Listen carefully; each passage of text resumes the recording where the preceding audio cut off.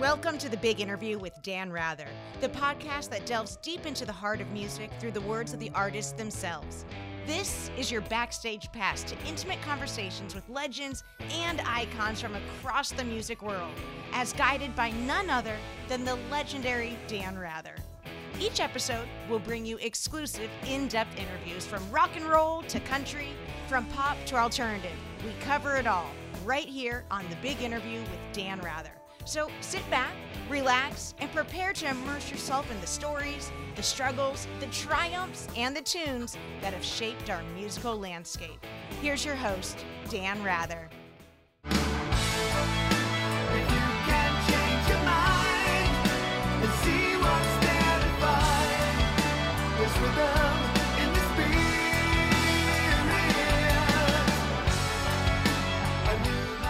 On this edition of The Big Interview, from miracles out of nowhere to classic rock icons, Kansas.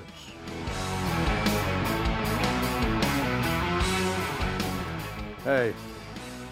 Hey, Dan. Good to see you. Thanks for doing this. Oh, thanks for having us. Yeah, Good to see you. Come sit down here. Ronnie, good to see you. Pleasure. Can I tell you something? Got to tell you one thing. If you expect the freedom that you say is yours.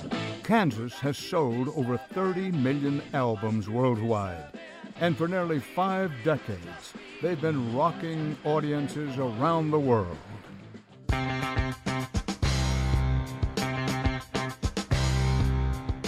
But what really made them unique was the history-making style of music they launched.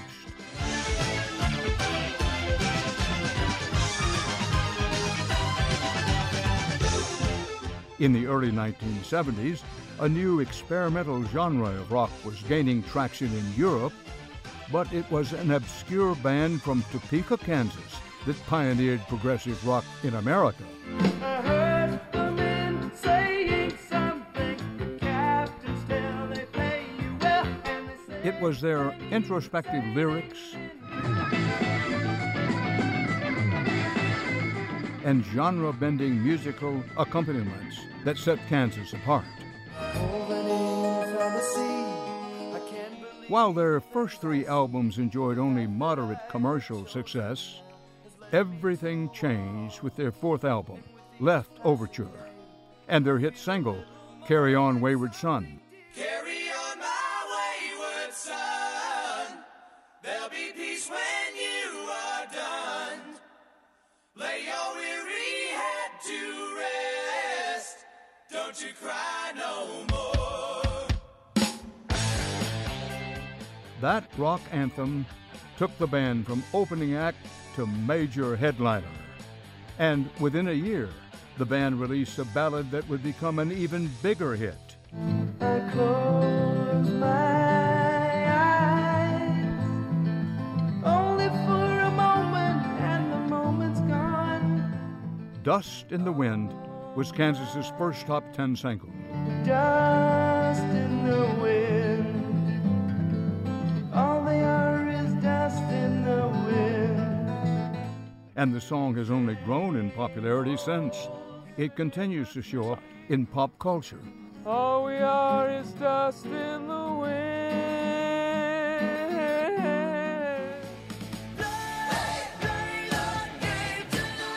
And because of that song and others, Kansas spent over 200 weeks on the top of the Billboard charts throughout the 70s and 80s. And they still dominate classic rock radio today. Kansas is still going strong, but drummer Phil Ehart and guitarist Richard Williams are the only 2 founding members that remain in the band. Kerry Livgren, the band's prolific songwriter, left in 1983, and Steve Walsh retired in 2014. Reaching to fill the glass. This one is number 8. Kansas has a new lead singer. Ronnie Platt joined the band, and now it seems Kansas is having a creative rebirth. In 2016, Kansas released their highly anticipated album, The Prelude Implicit, their first in almost 2 decades. I caught up with Phil Ehart, Richard Williams, and Ronnie Platt in New York to celebrate the 40th anniversary of the band's seminal album, Point of No Return. So, how you doing? Beautiful. Yeah, we're doing well. We're in New York. You have this 40th anniversary tour now. Tell me what you hope to accomplish with it. Well, we did one with the Left Overture album, and that being the 40th anniversary of that particular album, not expecting it to last as long as it did. It was a year and a half. We were just trying to create a venue where we could let people know we had a new album out. We did an album called The Prelude Implicit, which was the first album in 16 years. Well, so we tagged that on with the Left Overture 40th anniversary. It took off. So it's like, well, we got an even bigger album coming up right after that, which is the Point of No Return album. So let's do that again. It's just so much fun to go out and play for 2.5 hours. And it's really great for the band. It's great for the fans. They really have enjoyed it. So who knew? It's no secret when you look at Kansas, the band and its history, that the band has changed. There have been many band members over the years. With a lot of bands, and this is not meant as a criticism, the band's identity is with the musicians, and the musicians, the same musicians, have been in the same band maybe 35, 40 years or more. That's not the case with Kansas. Well, you're correct, but you have to remember that Richard and I, as members started to change, and members changed for a variety of reasons, whether it was just retirement. I just want to go home. I want to seek a career on my own. I want to start another band. Substance reasons. I mean, there was a number of reasons over the years. But, Richard and I would always kind of sit there and look at each other and go, well, is this going to keep going? We're like the last guys standing or what? But then we came to the realization that Kansas is not about one person. It's not even about 6 or 7 people. Kansas is about the music. And our fans let us know that long before he and I realized it, that we're coming because we want to hear Ronnie sing that song, or that we want to hear David Ragsdale play that violin, or, Dave Mannion on the keyboards, the newer guys, Zach Risby on the second guitar. As the new band started to come together, we realized it's not about him, it's not about me, it's not about any of the original 6. Kansas is known for depth of lyrical writing. Kansas is known for classical inspirations, intricate arrangements. I want to ask you first, Ronnie, which of those you think is the most descriptive or the most important to Kansas? To me, I think it's the classical inspirations. It's what Carey drew from, and there's a reason why symphonies play Mozart's music today, is that intensity. So that's what it is for me, that classical influence that adds such diversity and dynamics to the music. And depth. And depth. Well, Phil, what about yourself? I think I can probably speak for Rich and myself on this, because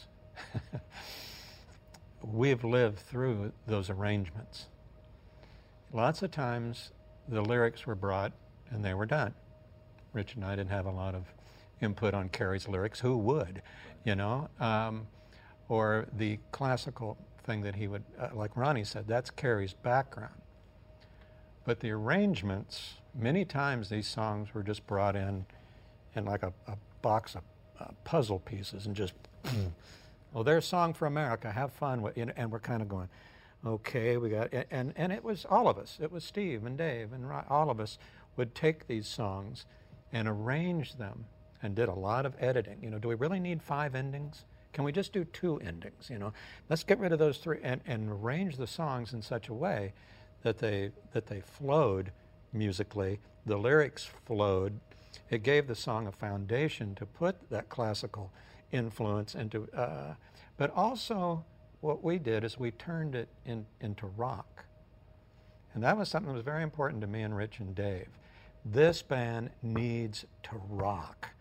You know, we can have all this stuff, which is great, but we're a rock band.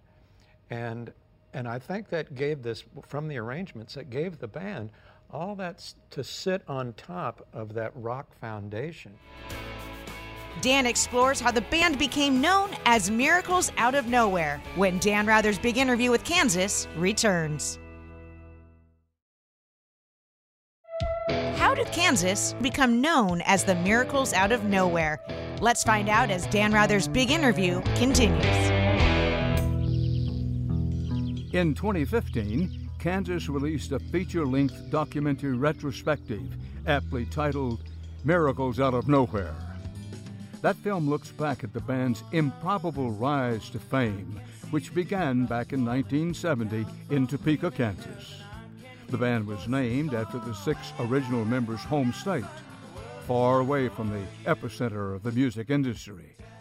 So the odds of Kansas getting a record deal while playing local gigs seemed pretty unlikely. That is, until a creative marketing ploy got the attention of a famous music mogul. I'm always interested in stories. Richard, maybe you can tell me the story of the free beer. Why does the phrase free beer and the whole idea of free beer mean so much to Kansas? Well, we had gone to Liberal, Kansas, did a demo tape. We had just a few of them. We sent them off to different people. A friend was living here in New York, and we'd heard that Don Kirshner had a new record label. So it was sent to him so he could deliver it. So we're playing, I think it was in Dodge City, and during a break, the bartender says, "You guys got a phone call?" And he's like, "Well, yeah, hi, this is Wally Gold from Don Kirshner. We heard your tape, really liked it. I'd like to come out in a couple of weeks and see the band." It's like, okay, what are we going to do? Well, there was out in the center of Kansas, there was a little town called Ellenwood that's just a few blocks, nothing near it. And at the time, it's since been torn down, it was an old opera house, the Ellenwood Opera House. And bands would rent the place for $100 or so. So Wally Gold is coming out. How are we going to impress this guy? And how are we going to get people to show up? Yeah, what if nobody shows up? Well, yeah, because usually it was like 10 people would show up. Well, what if we advertise, free beer? And so we bought some kegs of beer and was set up there. And so when Wally shows up, many people are in the street that can't get in. The place is packed. Wally probably doesn't know what's going on at all. And calls Don and says, "Oh, there's something really going on here with these guys. People are coming from everywhere. They're here on tractors for the show. They're there for the beer." Tractor. But a bunch of young kids came up with a very genius marketing moment. How does what started out as a small band in high school make it all the way from Topeka to the big time? Ooh. The very big time. We were fortunate to have some great material written. But there's so much incredible luck involved in all this, because there's always somebody better, a faster guitar player, a better guitar player, a better singer. There's so many things. We had a lot of tenacity. We were young enough to not have any fear of what was in front of us, and united enough to just march forward through it all. And so we just kind of kicked down a lot of doors along the way. Now, Topeka being quite isolated, but it was like any other town. There was a radio, and with the British invasion, the town exploded. So, it was the kind of thing that, as Rich said, things would come at us, and we just used common sense and tried not to implode, because we're just taking these little steps. And here came this contract. We signed the contract. We went to the local IGA and bought barbecue to celebrate, because that's all we could afford. Because up to those 3 years before that, we'd been living on $1 a day. Each guy in the band got $1 every day. So you can imagine going through that when you have this opportunity. You just have to take a minute. Don't be an idiot. Don't blow this. Use some common sense, get yourself signed to where you have an opportunity.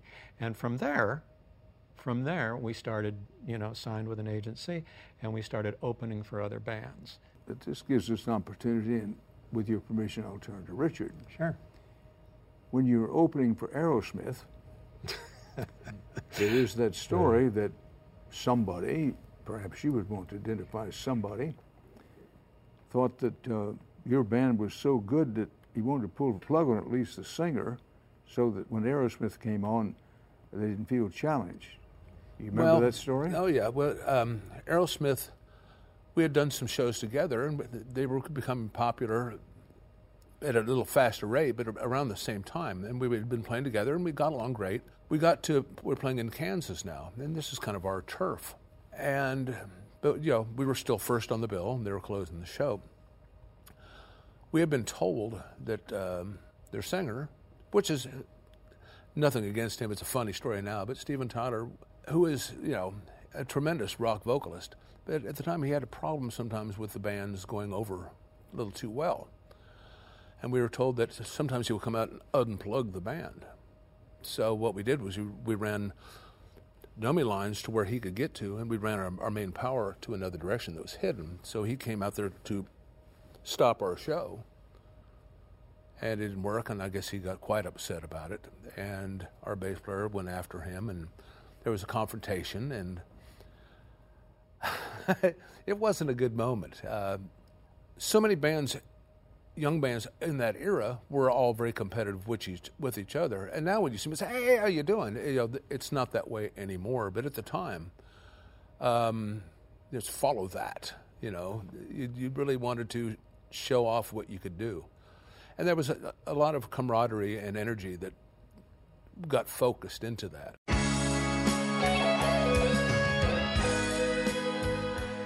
During Kansas's heyday, guitarist and songwriter Kerry Livgren penned some of the band's most memorable hits, like Carry On Wayward Son and Dust in the Wind. Guitarist and songwriter Kerry Livgren, he's no longer with the band. What happened with that? Well, Kerry pretty much retired. I mean, it was Kerry had kind of undergone a religious experience, became saved and born again, and wanted to pursue other music in that vein. Same with Dave Hope, our bass player. So it was the kind of thing that we got together, and they went their way, we went our way. But it's interesting because you asked that question. There are no hard feelings today. Steve retired because of his vocal problems. If he was sitting here, he would tell you he was having a hard time singing, and it was just time. And he told me on the phone, it's time for me to retire. Richard and I, we're just not done yet. Yeah, we want to keep going, and it was something that we wanted to do. So you ask a very good question about how this happened, and I don't think Rich and I really saw it coming as much as we had addressed this in the very early days of the band, is that the band would never be a soapbox for any one particular person's beliefs, political views, whatever, because we were a band. Let's talk music for a minute. When you first recorded the album, Point of No Return, did you say to yourself, Dust in the Wind is going to be big, it's going to be huge? That kind of goes back to rehearsals when Kerry first played us the song. Yes, we knew instantly that this song was going to be huge. I mean, I'm not sure Kerry believed it, but you're probably the only one that didn't. Yeah, the rest of us were very emphatic, very excited about the song. So that particular song, Dust in the Wind, we knew was going to be a big song, and still is. Well, Ronnie, at your age and stage, you were not around when they recorded that album. You're fairly new to them. I was 2. No, I'm kidding. A little older than that. But, I'm keeping in mind that while Kansas is known all over the world, there are people watching this who either haven't heard of the band or don't know much about the band. What makes Kansas different? You might be in a better place to judge that than other members of the band. Yeah, because I was a fan so early on, and to me the appeal was the diversity, the dynamics of the music. And just the talent that it took made such an impression on me. And you talk about Dust in the Wind. I remember being a teenager and going to the local guitar store. Every guitar teacher was teaching Dust in the Wind. It was just such a popular song, and I mean, I've heard it my entire life, and I think it's ingrained in people's brains. Why do you think that is? What about this particular song? Kerry just really, it turned out it was just a finger-picking exercise, and his wife asked him to maybe consider making a song of it. And he was reading a book about American Native Indians, and it kind of inspired him to write the lyric. And between the lyric and the haunting melody and everything about it, it was timeless when we did it, and it's remained timeless. There's something about that song. It's one of my favorite parts of the night is I'm the guy that gets to start that song, you know, and everybody in the audience knows the song, they know every lyric. Most of them have a personal story about it, and I'm very grateful to be that guy.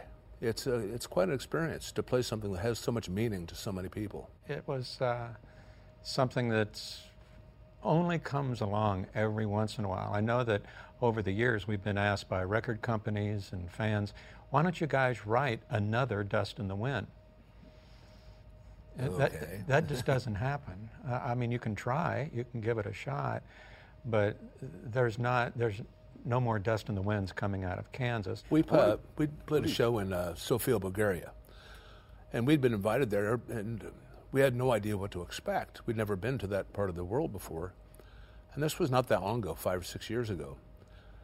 And the place, it sold out really quickly, and I was saying, what took you so long to get here? Who knew? But the standout of the night was playing Dust in the Wind because, you know, being acoustic, you could hear the crowd. And they were singing so loud that you could hear not just them singing, but their Bulgarian accent. And it was one of those moments that just will forever be frozen in time to me, was the impact of that song so far away. I close my eyes, only for a moment, and the moment's gone. Dust in the wind. How did 2.3 million people waiting for Kansas's new album reduce pressure on the new lead singer? Find out when Dan Rather's big interview returns. You know, these guys aren't all work. Let's find out how 2.3 million fans gave a new lead singer a chuckle. Hold on, baby, hold on to me, baby. Ronnie, anything humorous happened since you joined the band? Do we have that kind of time? Well, I'll give you an example. It's bound to be incidents, anecdotes, not necessarily from the road, but, you know, what's really made you have a belly laugh or a very wide smile? Well, Phil here. First time we were in the studio recording the Prelude Implicit, and I'm feeling like I've won the rock and roll lottery. You know, I got to become the lead singer of Kansas, and then to find out that Kansas wants to put out a studio album of new material. Wow. That's, I mean, beyond my wildest dreams. But then to have a hand in writing it also was huge. But I'm about to do my very first vocal in the studio. And Phil comes up to me and he says, just relax, have fun with this. You know, get used to it, have a good time. Just totally put it out of your mind that there's 2.3 million people waiting for this right now. Thanks, Phil. No pressure. So, No pressure. It's only your career. Right. So, but I mean, that it struck. Did it work? No. Well, you sang well. You No. sang well, so it must have.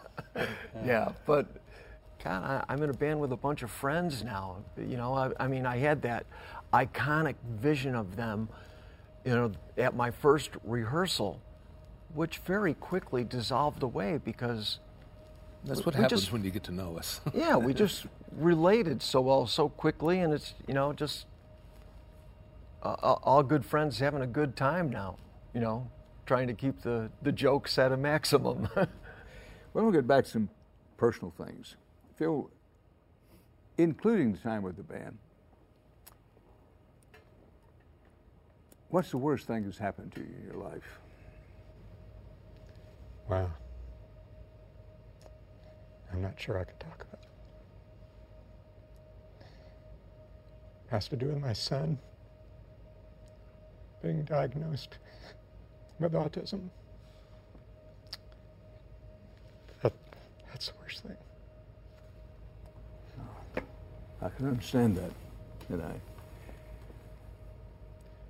I wasn't prepared, so I'm sorry I'm not all together. one can fully understand when you say with emotion that's the worst thing that's happened in your life. What have you learned from that going forward? Well, I learned that there's no cure. You know, my wife and I, it was our first child, and we had to become autism experts, and we became our kids' biggest advocate. Noah being my first child, I had him late in life. And so you have a lot of plans. You have a lot of hopes and dreams. Those disappear. So you end up having other hopes and dreams. And I don't want to leave the impression that Noah somehow has ruined my life. I don't. That's the worst thing I could do. He has. Richard? Probably for me personally was losing my eye. 4th of July between 7th and 8th grade. I was a dumb kid until I was about 50, I think. And but when I was 14 or 15, I was messing around with fireworks and did something stupid, and I blew the clothes off my body and burnt this hand a hole through this one and blew the eye out of my head. It would have been traumatic probably at 30. At that age, once I came awake in the hospital, the doctor said, well, son, we had to remove your eye. I said, did you keep it? Because I wanted to put it in a jar to take to school. Kids are a lot more resilient than you think. I would have been horrified at 30, but at that age, I was more fascinated by the whole process. Ronnie, you're not as old, not that either one of your companions is old, look who's talking, but what's the worst thing that's happened in your life, and what did you learn from it? You know, I've had a chance to think about this question now that you've asked Phil and Rich, and I'm sitting here thinking I really have not had anything that tragic. I've had a charmed life, and it's really a freak of nature for me, thinking about the odds. Growing up very young with a father that was a severe alcoholic, my parents getting divorced, dropping out of high school, but yet I developed some work ethic, and I really have lived a double life. I mean, I've been a truck driver and I've been a musician. Now I'm only a musician, but for 25 years plus, I was a truck driver and a musician. So I've lived a double life. Another part of my imagination is burst. It isn't true that you were the singing truck driver. No. No, but I want to say something to what Ronnie says, though, because when Steve retired, we knew that this was not going to be an easy thing to find, to replace Steve Walsh. And Ronnie will be the first to tell you can never replace Steve Walsh. That's impossible. But we needed a singer, and we needed a great singer. But more than being a great singer, he had to fit in with our band. He had to fit in. And so Rich and I met up with Ronnie at the Atlanta airport. We flew him in. He came in. We kind of met at a hotel, and he sat down on the floor, and Rich and I were on the chairs, and we were just kind of talking. And as we were walking out, I said, okay, you got the gig. No audition. No audition. There was no audition. I mean, we had heard him sing on YouTube and at gigs. I mean, we had heard him sing. But that was only one part of it. You know, singing was one thing, but this work ethic that he talks about, him being a truck driver, meant a lot to me and Rich.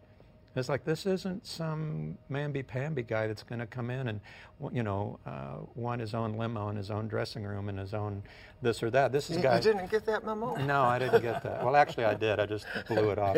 But, it was, he came in and became a part. And it's, with any of the new 3 guys that we've added, that's been very important. And it helps that they've been, and I hate to use the word, but they're fans of the band.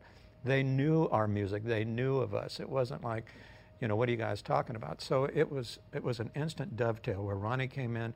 It just fit. Our first day of rehearsals, everybody's just going, this is just awesome. So he may not be the singing truck driver, but he was to us. That was important to us. If you can't change your mind and see what's there to find, it's for them in the spirit. Ronnie, let's talk about With This Heart. How did that come about? We were on our writing sabbatical down in Florida, putting together music, and we had a rehearsal room where we just set up everything in a circle, and it's like everyone starts throwing ideas into the pot and see what comes out. And so we would do that during the day, then up at night, instead of going to the beach or going to the restaurant, I would go back up to my room and just pound out lyrics. And this is before I ever made submission 1 to Phil and Rich. And You were singing, but you hadn't submitted something you had written. I've never submitted anything I had written, but we had this one song that was in a unique time signature, and I had the basic recording of it and just started writing ideas, and I was all prepared for them to go, well, these are very good. We like these, but we're going to go in this direction. I was all prepared for that. So imagine my excitement when I submitted those lyrics to Phil, and he showed them to Rich, and they're like, wow, these are great. We're going to use these. Here now. I did ask you, though, how long have you been writing lyrics? About 10 minutes now. He never said anything to us before we hired him. Well, as a new guy, he was hired as a singer after all. He was. Right. So it was. I read them and I went, how long have you been writing? How long has this been going on? I wrote these last night. Yeah, last night. So again, it was just a welcome surprise. I can't go through the whole list of songs. You've had so many. But let me turn to you, Richard. Tell me the story of Carry On, Wayward Son. How it happened, what the process was. We were in rehearsals to record the album, and the process it's exciting, but it's painful. And so been tearing songs apart and up and down, and the album is basically done now, and we're getting ready to go record. And Carrie was just on a writing streak. I mean, every day just come in, I wrote this last night called The Wall, or it's like, and so you didn't want to turn the tap off, but we were done. And he comes, I've got one more song. Everybody's like, oh, we want to pack up and head to the studio. And he starts playing Wayward Son. So we worked it up a little bit. We went on into the studio then, and as you're in an assembly line fashion, putting together basic tracks with drums and guitars and bass and stuff, finally, okay, we need to start working on that new song. And so we were actually learning it as the tape was rolling pretty much. So the version is probably the first time we ever played it correctly, because we were learning it as we went. Had that song not been written, that was the song that launched Left Overture. That was the song that made our career. Let me ask you about The Wall. The Wall was one of those songs that was in the middle of Carrie writing Left Overture.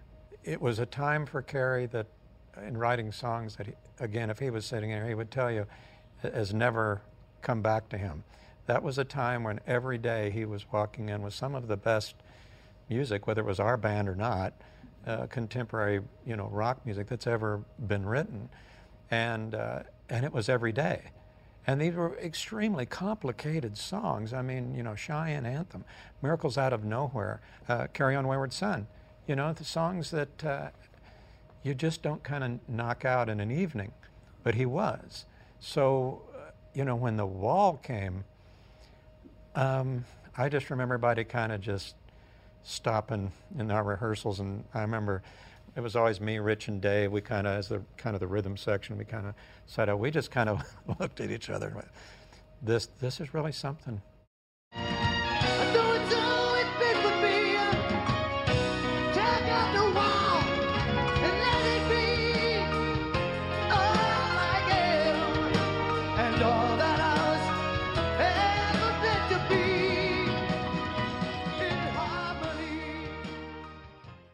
And Ronnie, when you first asked to sing the song, did that sort of raise the hair on the back of your neck saying, listen?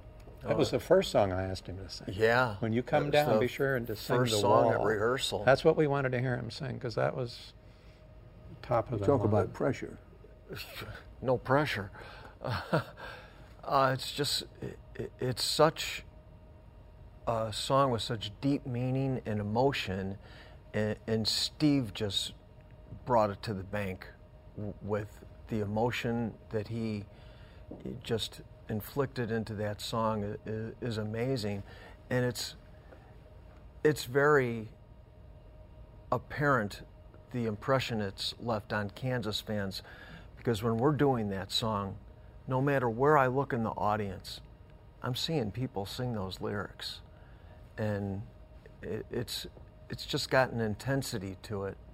It rises now before me, a dark and silent barrier between all I am and all that I would ever want to be. It's just a travesty.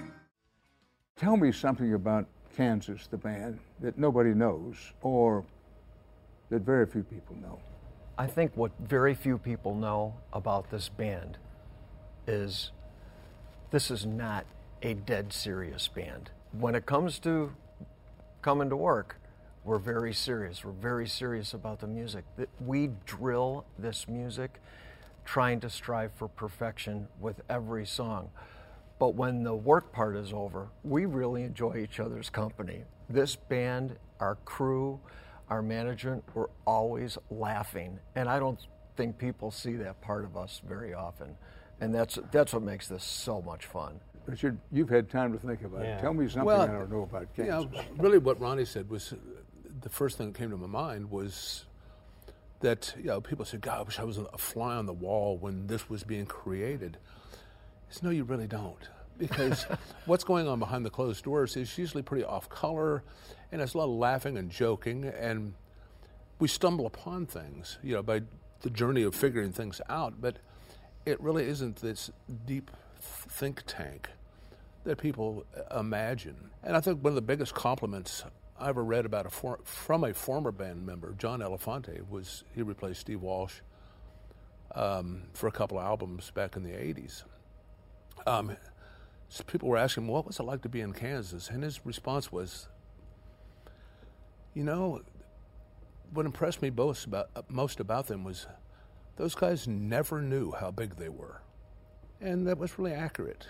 I'm very proud of what the band has done, but personally, I can't even wrap my mind around that. I'm just a guy from Topeka that got lucky enough to be part of this. So I'm in awe of everything we've done myself. And so I thought that was quite a compliment that John gave us, that we never knew. Well, I mentioned you're making this 40th anniversary tour. What's next? What's next for Kansas? What's ahead? Well, I think it is this band, today's Kansas, which features the three of us. Billy Greer, our bass player, who's been with us for over 30 years and a heck of a musician and a heck of a He must be doing something right if he's stayed with you for 30 years. Yeah, he's awesome. And David Ragsdale, our violinist. He's been with us since the 90s. Yeah, he's been with us since the 90s. And then, Zach Risby, as well as David Mannion on keyboards. Those are the seven of today's band. And what we look forward to is tomorrow. I mean, we do have this past, and that's the horse that we ride in on. If we didn't have this past, we wouldn't be sitting here talking to you. But we have a new album planned to start recording in January and February of 2019. We're going to continue the Point of No Return tour, and we're going to carry through 2018, and then in 2019 start the remainder of that tour. So even though we're doing the older material and doing it in its entirety, at the same time, we're writing new stuff. And that's what we feed on. I mean, we can't constantly regurgitate what we've done in the past. You just become somebody in the past. So we look forward to always pushing ourselves musically, and we have a great group of guys there doing it, and we look forward to gigs every weekend and every year, going out and doing what we do best. So that's really what lies ahead. Well, what question have I not asked that I should have asked? I wanted to address one thing that you said, and you asked the question about how a band like ours came out of Topeka. That was really the impetus to do the documentary.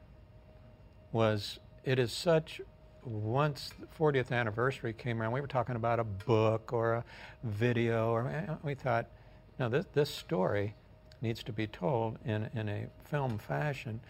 And the documentary really answers those questions, because it's called Miracles Out of Nowhere, is what it's called. And we weren't trying to be pretentious, or it just happened to be the name of one of our songs. But once you watch that, there's no way that this band should be here today, should have been. I mean, it was such a long shot that it was, that's what helped the story be told, because as Rich and I would start talking the documentary on the phone, we're going, that really happened that way? God, I thought, and as we put it all together, it was our director, Charlie Randazzo, did such a great job in directing it and editing it that it really was miraculous that, guys like us came out from that little town and made the mark that we did, and 45 years later are still, but I'm not sure there's a single reason. There's a lot of things that happened that made that happen, so just wanted to throw that in there. This has always been my passion, is to be part of this, part of a group of guys. We can go back, and look at the gold albums on the wall, and that's all great, and I'm very grateful for our past. But taking the next step forward, the hunger to keep doing that, is really why we do this. It's not on some past glory so much as just the need to continue the march. Thank you, Richard. Thank you, Dan. Thank you. Thank you very much. Sure. Hope you had Thank you, fun. sir. And that's it for this edition of The Big Interview. We're always eager to hear what you have to say, so please follow us on Facebook and Twitter, or send your comments to viewer@access.tv.